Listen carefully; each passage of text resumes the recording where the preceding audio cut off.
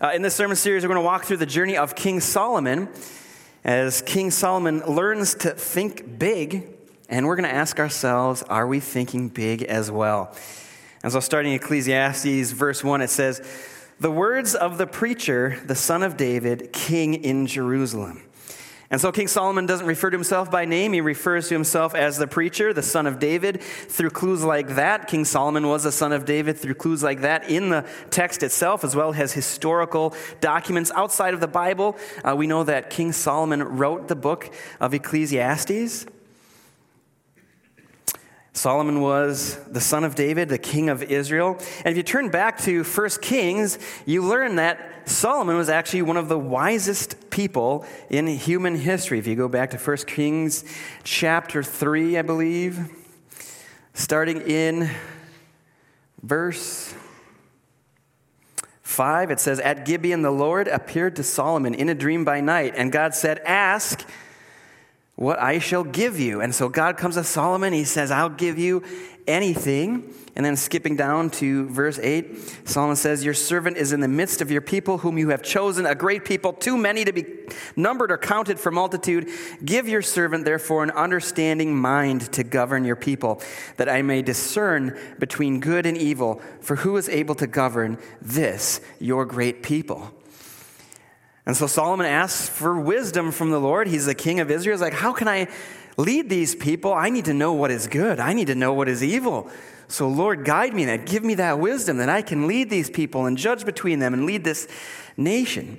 And so verse 10 says, "It pleased the Lord that Solomon had asked this. And God said to him, 'Because you've asked this and have not asked for yourself long life or riches,'" because that's what I would have asked if the Lord came and said, "What do you want?" I'd say, "How big of a check do you have? Yourself long life or riches or the life of your enemies, but you have asked for yourself understanding to discern what is right. Behold, I now do according to your word. Behold, I give you a wise and discerning mind, so that none like you has been before you, and none like you shall arise after you." And so God supernaturally blesses Solomon with wisdom. Solomon is the most wise man in the Bible, not named Jesus. Solomon has been given great wisdom, and therefore, it's not a surprise that the books of the Bible that he wrote are classified as wisdom literature. Solomon wrote almost all of the Proverbs, he wrote the book of Ecclesiastes, and he wrote the book of the Song of Solomon. And as you read through the scriptures, there's those rest of those verses for you. As you read through the rest of the scriptures, there in 1 Kings about the life of Solomon, you find that Solomon, even though he's the wisest man, so that none was before him like him and after him like him, even though he's so wise, Solomon does something incredibly foolish. And that's he's got idols before the Lord. And Solomon's primary idol is women. Romance. He's out collecting them. He's got as many as he can find. He takes them from wherever he can get them, from in Israel, outside of Israel, far away. He's got a ton of different women, and he loves them more than the Lord. That's why he's breaking the Lord's commandments and doing that. He values them over his God. And so it's no surprise when they come to him and they say, "I worship a different God. You took me from Moab. You took me from wherever." That they say, "I want a temple in Israel to worship my God, since you brought me here." And so Solomon says, "Okay." And so Solomon is responsible. As you're reading this, the man he's got a heart after the Lord, but he's got idols in his life, and it leads him away from God, and all of a sudden he's now leading others away from God as well. He prayed for wisdom to know what is good and what is wrong. He knows what he's doing. God blessed him with that wisdom. He knows what he's doing is wrong, but he's now responsible for leading other people away from the Lord as well. And you read that, and you're like, Solomon, what's wrong with you? How can you be so small-minded? You're the wisest guy on earth. What are you doing? You have to know what you're doing. And of course he does. And we laugh at him, the wisest man on earth, making these foolish decisions. But interestingly enough, you don't have to be the wisest person on earth to know when you're doing evil. You don't have to be the wisest person on earth to know when you're not following God. And we laughed at Solomon, but we don't realize that we're doing the same thing every single time that we fail to follow the Lord. We know better. We're doing the same stuff. Every time that we put something in between us and the Lord, every time we put our own needs and our own selfishness above serving Him, we're doing the same thing as King Solomon. And we have idols in our life as well. And we look at Solomon and we scream, how could you not know better? The thing is, he does know better. He just has idols. And whenever we fail to follow the Lord, it's the same thing. We know better. We just have idols before the Lord that we love more than Him that need to be brought down. And so we're going to be reading through King Solomon's journey as he pursues all of the different idols under the sun and looks for fulfillment and meaning in them. And we're going to reflect and say, what idols do I have before the Lord? What have I put before God? And for Solomon, it's not just women. As he goes through and starts turning away from the Lord, he starts seeking fulfillment in all the things under the sun apart from God. And so we're going to read this book at the end of his life. He writes this book and he looks back after he departed, walking away from God, and he's going to take us through his journey of going and trying to find fulfillment in all of these different idols, and then his journey back to the Lord. And as we read this, Solomon really in this book, he sets out to answer really the most important question, the biggest question: where is meaning in life? What is it all for? What is valuable enough for us to live for? And so let's keep reading here in Ecclesiastes chapter 1. Keep reading in verse 2. What's it all for, Solomon? You've done it all. You're the richest individual. I mean, this guy spared no expense. He's the richest person contextually to probably ever exist. He has the resources to pursue and do anything he wants, and he did it all. Solomon, what is the meaning of life? What is the purpose? What is valuable? Vanity of vanities, says the preacher. Vanity of vanities. All is vanity. It's all worthless. It's all meaningless. The Hebrew word for vanity is habel. It means vapor or breath. It means figurative vanity. Here today, gone the next. Pointlessness, vapidness, nothing. It's all nothing. It's pointless. And some of you are coming here feeling that. You're like, yeah, I was surprised the wisest man in the world agrees with me. So that's it. We got a little time to kill. I guess that's kind of the shortest sermon ever. I guess we answered the question. Kids won't be done for a while. But let's pray. Well, actually, before we pray, before we close, let's ask ourselves, why is this in here? Let's keep reading. Let's see. I thought there was meaning and purpose in life, right? Isn't the Bible all about what's meaningful and what's purposeful? So before we close, let's go and we'll keep reading and figure out why this is in the Christian Bible and how this fits with all of the rest of the Scriptures. And so keeping going in verse 3, Solomon says, what does a man gain by all the toil at which he toils under the sun? And so Solomon's like, I've done it all. I've done everything. It's all worthless. It's all meaningless. And he starts off with his career. Does he have an important career? Does Solomon have a valuable career? Do people follow him, look to him for direction and guidance, honor him, esteem him? Yeah, he's the king. He's got the best career you can have. He makes the decisions. He runs the show. He's got the best job there is. And even he says, under the sun, what's the point of it? What's the point of all this work? It's here one day, gone the next. And some of you are sitting there and you're like, I can really relate to that. I hate my job. I feel separated from God from the moment I start on Monday morning to the moment I return Friday afternoon. I hear you, Solomon. It's what a bunch of habel that is. And for some of you, you're desperate to get some of, you're not into making your career your idol. You come on Sunday morning worshiping the Lord, and your goal is to try to get some of that Holy Spirit that you have on Sunday morning to get into your life Monday through Friday, to give you strength to get it through. And if that's you, I was planning out the year for sermons at the end of next summer. We're going to do a sermon series called Work is Worship. And even though we can't find ultimate meaning in our worship, we can bring the Lord into our work and have strength and even joy at work. And so I know that's far away. If you've been toiling at your job, if you're miserable, you've only got another year to go before we cover that in a sermon series. Some of us hate our job. We would never be tempted to try to find ultimate meaning in our job. But others of us, we love our job. Like King Solomon, you can get value from something like that when people look to you and you direct them and you make the decisions and you have the resources. And at Solomon, when he thinks big enough, he doesn't find fulfillment in our job. And if that's us, if we've got an idol of our job before the Lord, then we need to ask ourselves, we need to start thinking bigger. That's a terrible idol to have. What happens if your company or your job or your workplace, what if you don't succeed this week when you go in? What if things turn? What will you do then? What happens when you toil for that job for 30, 40 years and you don't want to give it up and they come to you and say, it's time. So I don't want to go. They say, it's time for you to go. What are you going to do then? If that's your idol, if you're thinking so small that your life is about your career, you need to start thinking bigger now to prepare. And King Solomon's a big thinker, and he looks at it and he says, as great as my job is, I've got the greatest job in the land, it's still not fulfilling. There's got to be something more. And we need to think bigger, or else we're going to be crushed. And maybe you're not about your job, maybe you're about your family. A generation goes, he says, and a generation comes, but the earth remains forever. They just come and go.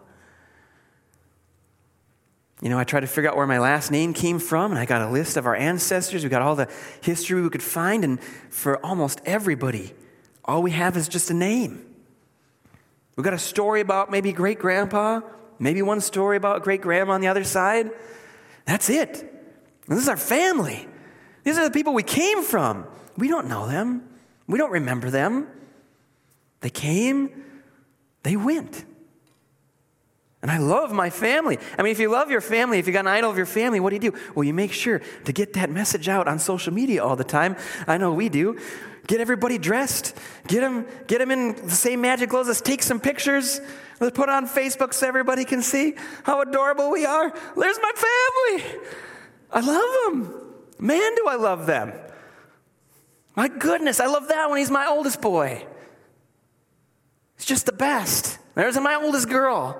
She's the most adorable helper. She's just like a little mama. She's taking care of all her brothers and sisters. And then I got my youngest son. He's a ton of fun. Then I got my little girl. She just adores me. And I got this cute little baby. I love my family. It's tempting to make your family even an idol. Your family is an excellent thing. Your career is an excellent thing. Here's the thing, though. The more noble the idol, the more easy it is for Satan to deceive us with that and get us to put it in between us and the Lord. Say, it's my family. How can I not put it above the Lord? It's my family when it comes time for the birthday party or whatever, and I'm supposed to be doing something for the Lord. Well, I'll do this over here. It's the soccer game. I got to watch him play soccer. I know I'm in church 20% of the time because we got the soccer game and the birthday party, but it's my family. The Lord understands. The more noble idol, the more easy it is for Satan to get us to put that in between us and Jesus. The more noble the idol, the easier it is for Satan to separate us from the Lord with it. And King Solomon is a big thinker. Even my family. A generation comes, a generation goes, and they come and they're gone. If we're tempted to make the loved ones in our life our idols, they don't deserve that kind of pressure. They can't fulfill us. That's unfair to them. And we better start thinking bigger because otherwise we're going to be crushed. I love that one right there. But what happens when she comes down in a few years and she's not fit to go out in that outfit?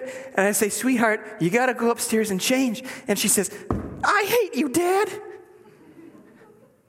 If I got an idol of my family, I'm going to be crushed, or else I'm just not going to avoid that. I'm going to do a disservice to my family because I'm never going to parent them. I'm going to try to be their friend, be the person that they love. I'm going to seek their approval rather than guiding them in the Lord. And I'm either going to be crushed or do a terrible job parenting. I love that one right there. But what happens when he marries a woman from out of town and then Thanksgiving rolls around and she says they got to go to her family for Thanksgiving? And he chooses them over us. If I've got an idol of my family, I'm going to be crushed. And then I'm going to start messing with things and talking about people behind their back and causing division. They don't deserve that. And I deserve better as well, as great as my family is. If you think big enough, you realize, this is only going to last so long anyway, even if it is perfect, which it won't be. And what's the point of it all? Solomon says, the sun rises and the sun goes down and hastens to the place where it rises. The wind blows to the south and goes to the north. Around and around goes the wind, and on its circuits the wind returns. I feel like that's most of my days. I go around and around, I get done. What did I do? I blew a tire this Friday. And I went around and around, I don't have all my tools, right? Staying in a friend's house, thank God for that, but all my stuff is in boxes. I can't find anything. I go around and around. I get this tool, I finally get the tire off. It was stuck. I had to call friends. How do you get that? I'm kicking it as hard as I can. In the video on YouTube, he just pops it right off. Then I try to get the spare tire down. I get the spare tire down. It's caught. It's stuck. The little boot is welded onto that thing. I got to get a flathead screw down. I'm trying to get it off. I finally get the spare out. I get it out. The spare is flat. I get the spare out of my other vehicle. I tried. It's not the same size. They're both minivans. What are we doing? It's all a vapor. What a bunch of habel.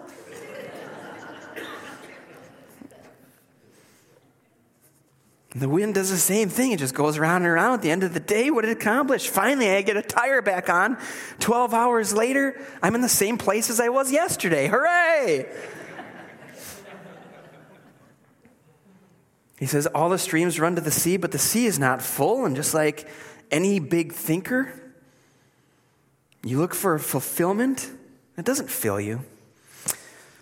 To the place where the streams flow, where they flow again, all things are full of weariness.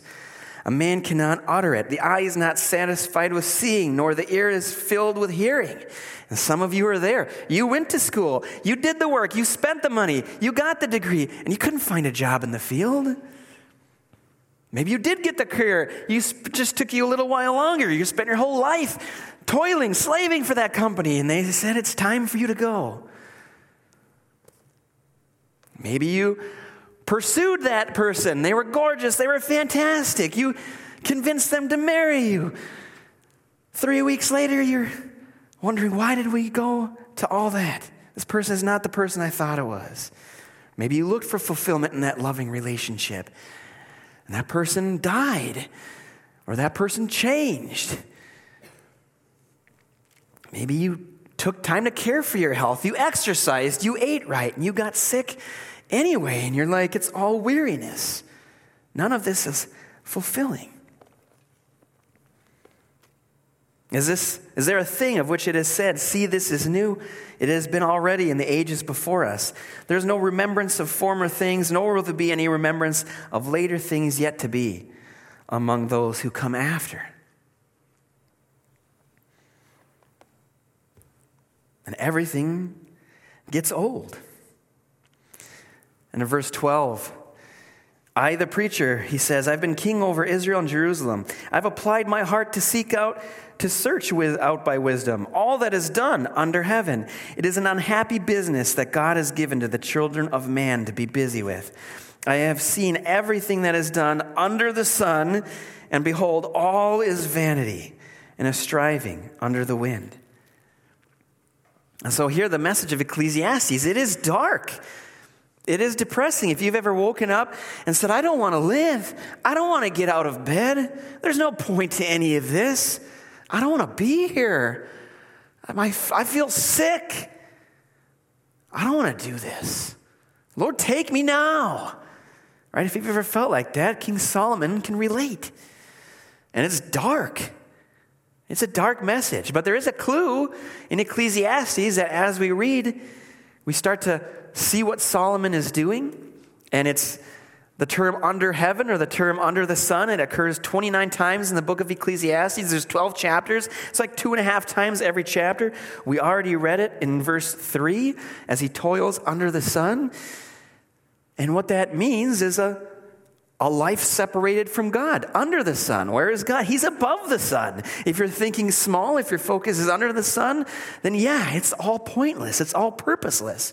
And Solomon, he's got all the resources in the world. He's done all the things you can do. He's got the t-shirt, I've been there, done that. And he says it's all pointless. That phrase, under the sun, it means a life lived by whatever limited understanding you can gather, apart from any revelation from God. A life lived under the sun is done whatever you think best, without any input or word from the Lord. A life as the world sees it, not as God sees it. Solomon's had the freedom and resources to try it all. And he says, under the sun, apart from God, it's all pointless. Now, when you read the Gospels, you get this vivid picture of Jesus Christ because he's present, right? You read about him, his teaching, his heart in healing, and you learn about the Lord. And when you're suffering, you look at Jesus and you look at his healing, you look at his heart for healing, and you know that God is with you, and he knows that he wants your health, you know that he wants your safety, you know that he wants your blessings, and you learn about Jesus from his presence in the Gospels. A great teaching tool is actually to learn about something by studying its opposite. And that's what Solomon has done in his life. And therefore, in Ecclesiastes, you learn about the Lord not from his presence, but you learn about him from his absence. As Solomon talks about all these different areas of life, that he's looked to fulfill them, and how empty they are absent Jesus. And this is an important thing to do. A good friend of mine, when I first met him, he stood up and he shared his testimony. And he said, I grew up in a broken home.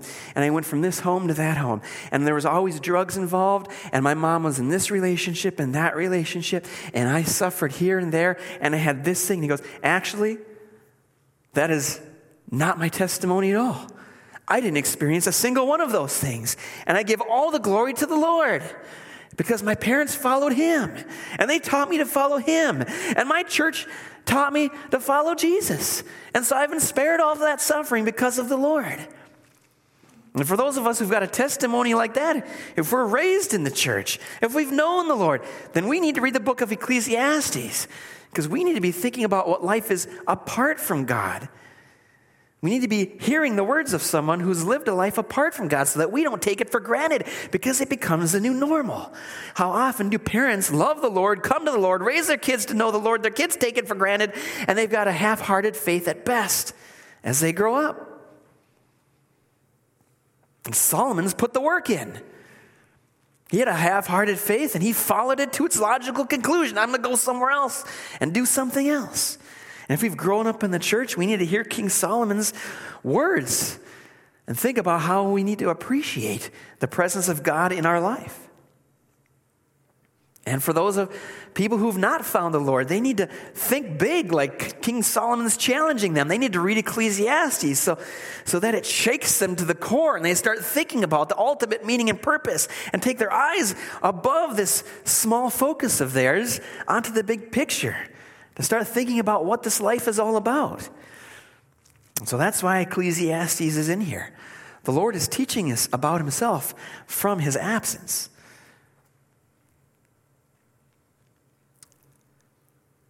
There are many good things in life, but apart from God, none of them are big enough to bring true lasting meaning. A few years ago, Richard Dawkins made a movie called The Meaning of Life. Raise your hand if you've heard of Richard Dawkins. Anybody know who the guy is anymore? A few people, about half of us probably. Now, Richard Dawkins is probably still the face of godlessness. He's a scientist. He's got a sad story. If I remember right, he suffered at the hands of people who were believers, and he's basically spent his whole life visibly hating religion, and especially Christianity. He's made himself the face of atheism, the scientist. And he had 3 other friends, and they called themselves the 4 horsemen of the apocalypse because they were here to destroy religion. And I really enjoy listening to this man talk because I learn about God from his absence. Here's a man who has spent his whole life trying to make godlessness a virtue, and he's so tired of hearing people say, you've got no meaning to life. So he made a video called The Meaning of Life. And he brought on, I imagine, the best individual, because if you're making a video called The Meaning of Life, wouldn't you bring in the best individual to come and talk about it with you? He brought in one of the top minds of our generation, the man who played Michael Scott in the British version of The Office, Ricky Gervais. And we have that video for you on Facebook. Sometimes if there's a good video clip that we, want to show you, we'll put it on our Facebook page. If you're not friends with Harrisonville Community Church on Facebook, make sure to go friend us, and then you can kind of watch those and start thinking about stuff the day before the sermon. And so we put this clip online, and you can go watch it. Now, I love Ricky Gervais, actually. He's a very creative thinker. I can't imagine I guess he must be the best that Richard Dawkins has to bring and turn to this time. But he sits down, he asks Ricky Gervais, he asks him, what is the meaning of life? The video says this. Dawkins says, why does a 21st century British atheist get up in the morning? And Ricky Gervais says, well, I think you have to have worth. You have to feel yourself that you have worth. Friends, family, a loving relationship, just because we're human. And for me personally, something creative. It doesn't have to be painting the Sistine Chapel. It could be gardening. But I think you have to do something and enjoy it. And you have to fill your free time and look back and say, I did that. These are all reasons to stay around as long as you can. And I watched this video and I thought, that's the stupidest thing I've ever heard in my life. Are you kidding? If I talked like that, you'd all be gone. Not a single one of you would come back next week. What is he saying? This is what he's offering people? Are you kidding me? They made a video of this. I'm like, who spent the money? Didn't they come up with something beforehand? Are they winging it? Because you got to have something better than that. There's 7 billion people on this planet. How many of them would say they don't have a loving relationship which fulfills them? Many, if not most. Many people spend their life looking for this fulfilling, loving relationship. They go to one person and it fails. They go to the next and it fails. They go to the next and it fails. They might find it, but then that person dies. Sarah and I, we sat down to get life insurance one time, and we sit down with a guy, and he comes over and he says, yeah, and so, Sarah, when Jeremy goes, this way you'll be taken care of. And all of a sudden it hit her. She wasn't expecting that, and she started crying at the table, right? Because who wants that? If you finally find that loving relationship, well, they're going to go and die. That's what we all do. Which one of us is going to be left? And at that time, have we lost meaning in our life? According to Ricky Gervais, no, thank God. You still got carrots. Grow some carrots. That's what he's telling you. Are you kidding? Who's buying this? Unless you got carrots for brains. This is the meaning of life apart from God that they're offering me? So many people have tried it and found it failed already. Who's buying this? And thank God we've got something else to offer people. I had a person call me after their loved one and their loving relationship ended. And I've known this person for a long time. I gently asked them, why aren't you going to church? When was the last time you've been at church? Finally, they call one day and they say it's over. And they say, what do you do? And I had to just, Jesus!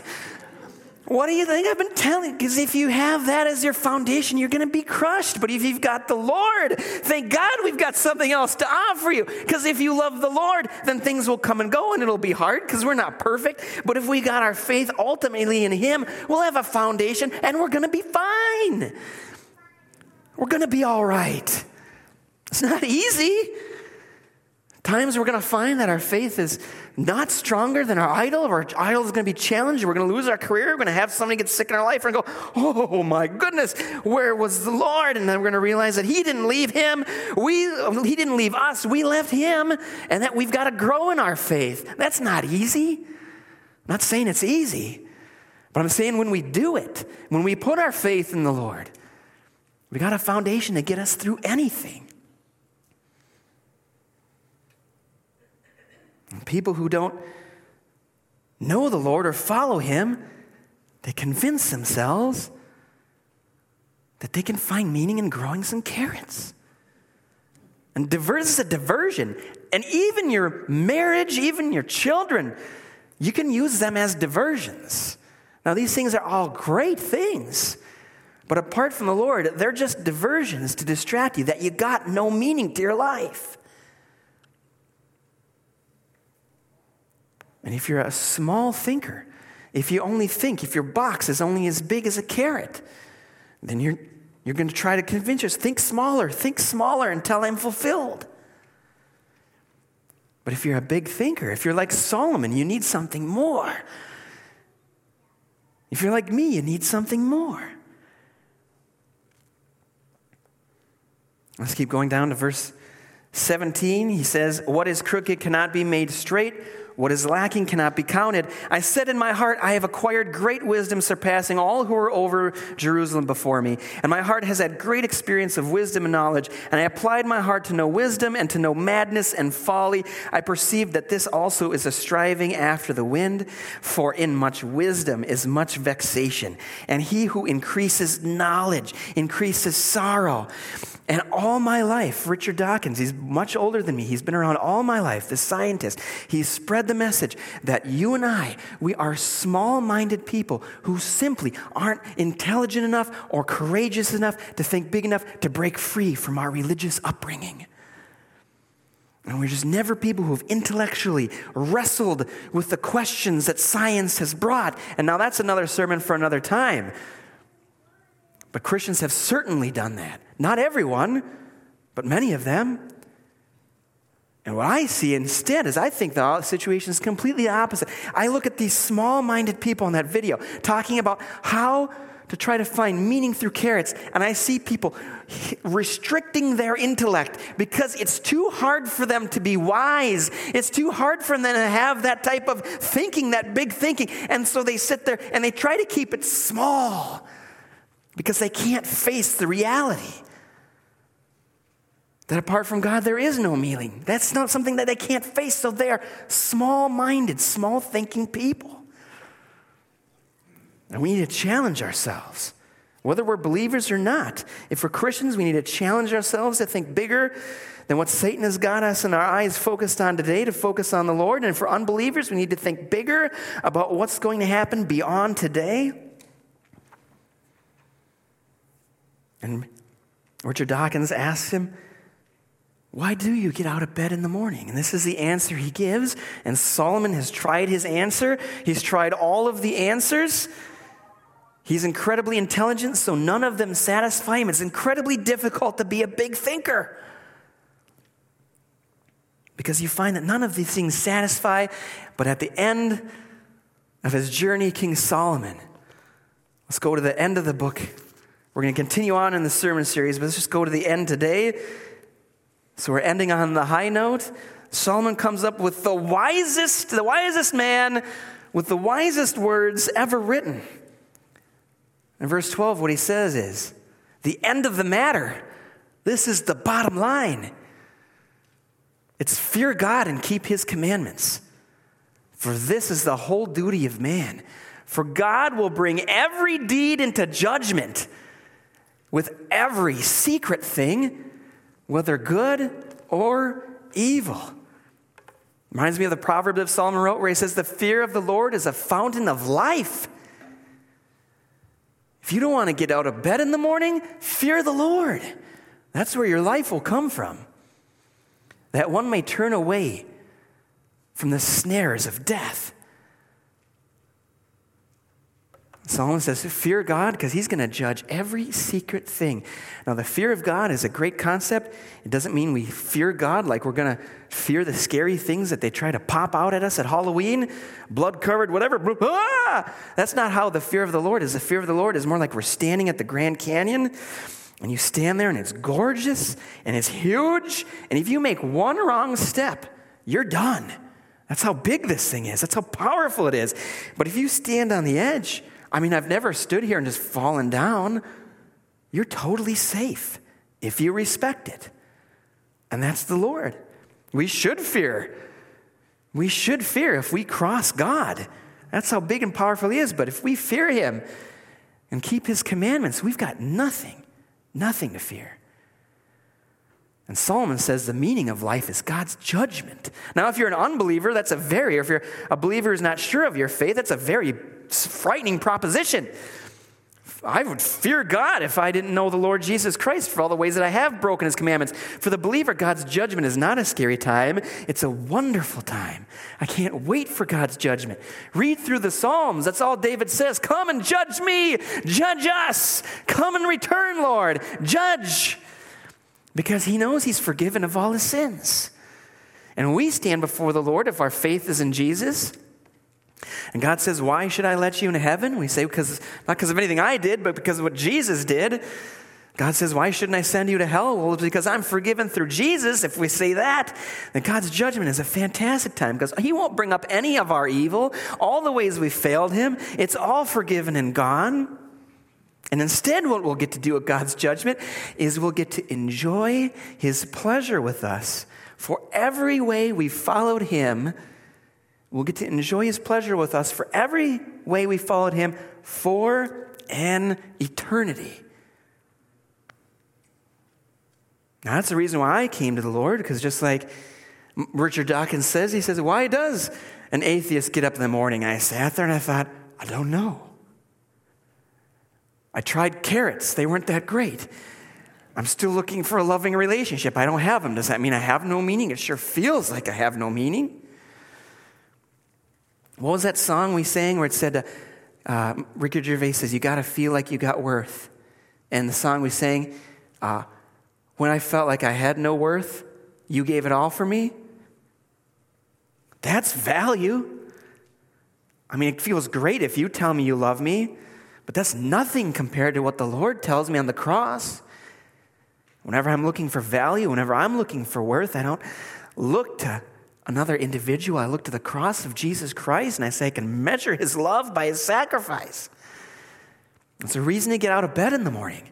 And God's judgment for me is a reason to get out of bed in the morning. With God, it's not all habel. It's not a vapor. It doesn't just come and go. You're not a vapor. What I do isn't a vapor. What you do to me isn't a vapor. It all matters. Actually, apart from God, it's all, if you live under the sun, it's all just meaningless. But with the Lord, he's going to nail down every single thing that has ever happened.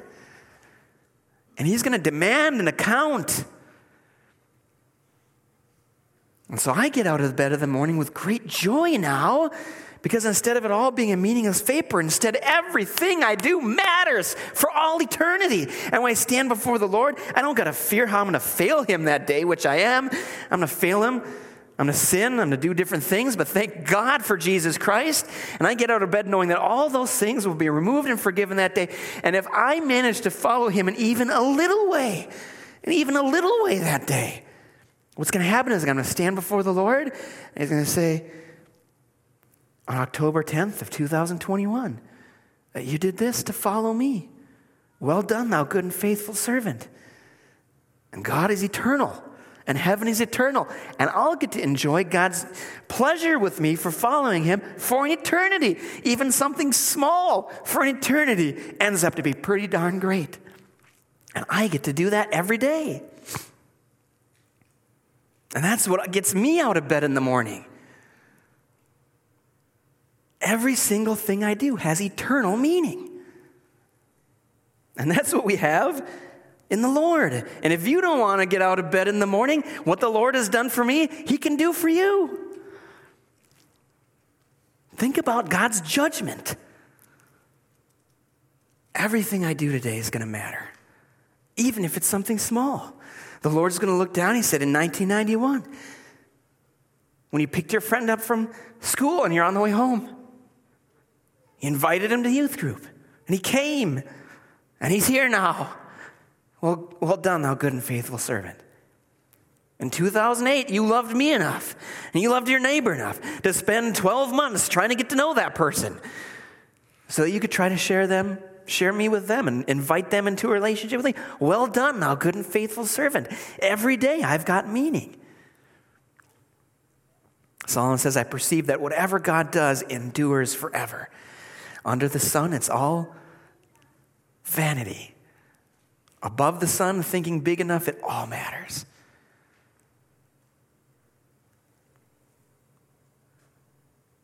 And any meaning apart from the Lord is vanity. It is your own vain attempt to create your own personal meaning, and it fails. Just as hard as we try to escape death, that fails. And without God, we're no one. Without God, we're nobody. We're going nowhere, and we're going to end up there fairly soon. But with God, we are people who are created by God. We're loved by God. We have good things to do here, down here, ordained by God every single day. We have that opportunity, and we'll get to enjoy those things for all eternity. I tried to boil this down into a great soundbite. The other day I came up with a good soundbite. I said, are you a scroller or a scholar? I was like, people will remember that. This one I don't know if we'll remember so easy because I couldn't think of like 4 words that could describe it, but sometimes life is complex. And I want you to remember this. It's only the existence of God, His creation, His justice, and His salvation that bring meaning to life. It's those 3 things. And it can't be any smaller than those 3 things. The Westminster Confession, a bunch of Christians in 1646 got together and they came up with something called the Westminster Confession. They did a pretty good job. They wanted to sum it all up. And so they said, what is the chief end of man? What's the end purpose? What are we all here for? They said it's to glorify God and enjoy Him forever. And if we've got the Lord as our idol, if He's our God, we'll experience that enjoyment forever. And when the idols crash and burn, we'll still have what we worship and what we have joy in. And this is why heaven is so fulfilling. There will always be more of God's pleasure to enjoy. And I think Christians, we know this, but then in practice we keep thinking, well, I'll be happier when. I'll be happier when we get that house. I'll be happier when I'm healthy. I'll be happier when I get that car. And essentially we're just like poor Solomons on the same journey, yet with less resources. And instead of just trying to repeat what He's done, we need to change our focus. We need to think bigger and think about the Lord primarily. And what idol has Satan been distracting you with? And what do you need to do in your life to think big so that you can have life beyond? The fear of the Lord will bring you life beyond the temporary enjoyment that idol is bringing you now. What do you have to do to think bigger? Let's pray. Heavenly Father, we thank You for Your word. We thank You that we don't have to toil down here by ourselves under the sun, but You've come to us through Jesus Christ. You've given us Your word and You've given us Your Son, and we don't have to go through life trying to invent our own meaning, our own subjective purposes, trying to think small enough to be fulfilled, but instead we can dare to think big enough because there is a safety net, there is a Savior there. We can step out and we can think bigger and love more than we imagined because we've thought outside of our idols and our thinking has come to You. Lord, thank You for giving us that insight to those of us under the sun. Thank You for giving us a perspective from above the sun so that we may have the fear of the Lord, that we may know Your goodness and Your judgment and find meaning and fulfillment in every single day, because every single day we have the opportunity to do something to please You and therefore then experience Your enjoyment with us for that forever. Lord, if we're struggling, if we're trying to find meaning, if we're struggling getting out of bed, Lord, I pray that You would connect this message with our hearts right now. That tomorrow when we get up, we can remember Your word. That today we've been given the opportunity to know You, to love You, to follow You, and to succeed in doing something to please You, which will bring eternal meaning and joy. Heavenly Father, I pray for those in our lives who don't know You as well. Help us to think about how to challenge them to think bigger also, that they may know You and have this purpose and meaning to their lives also. We pray all this in Your name, Jesus. Amen.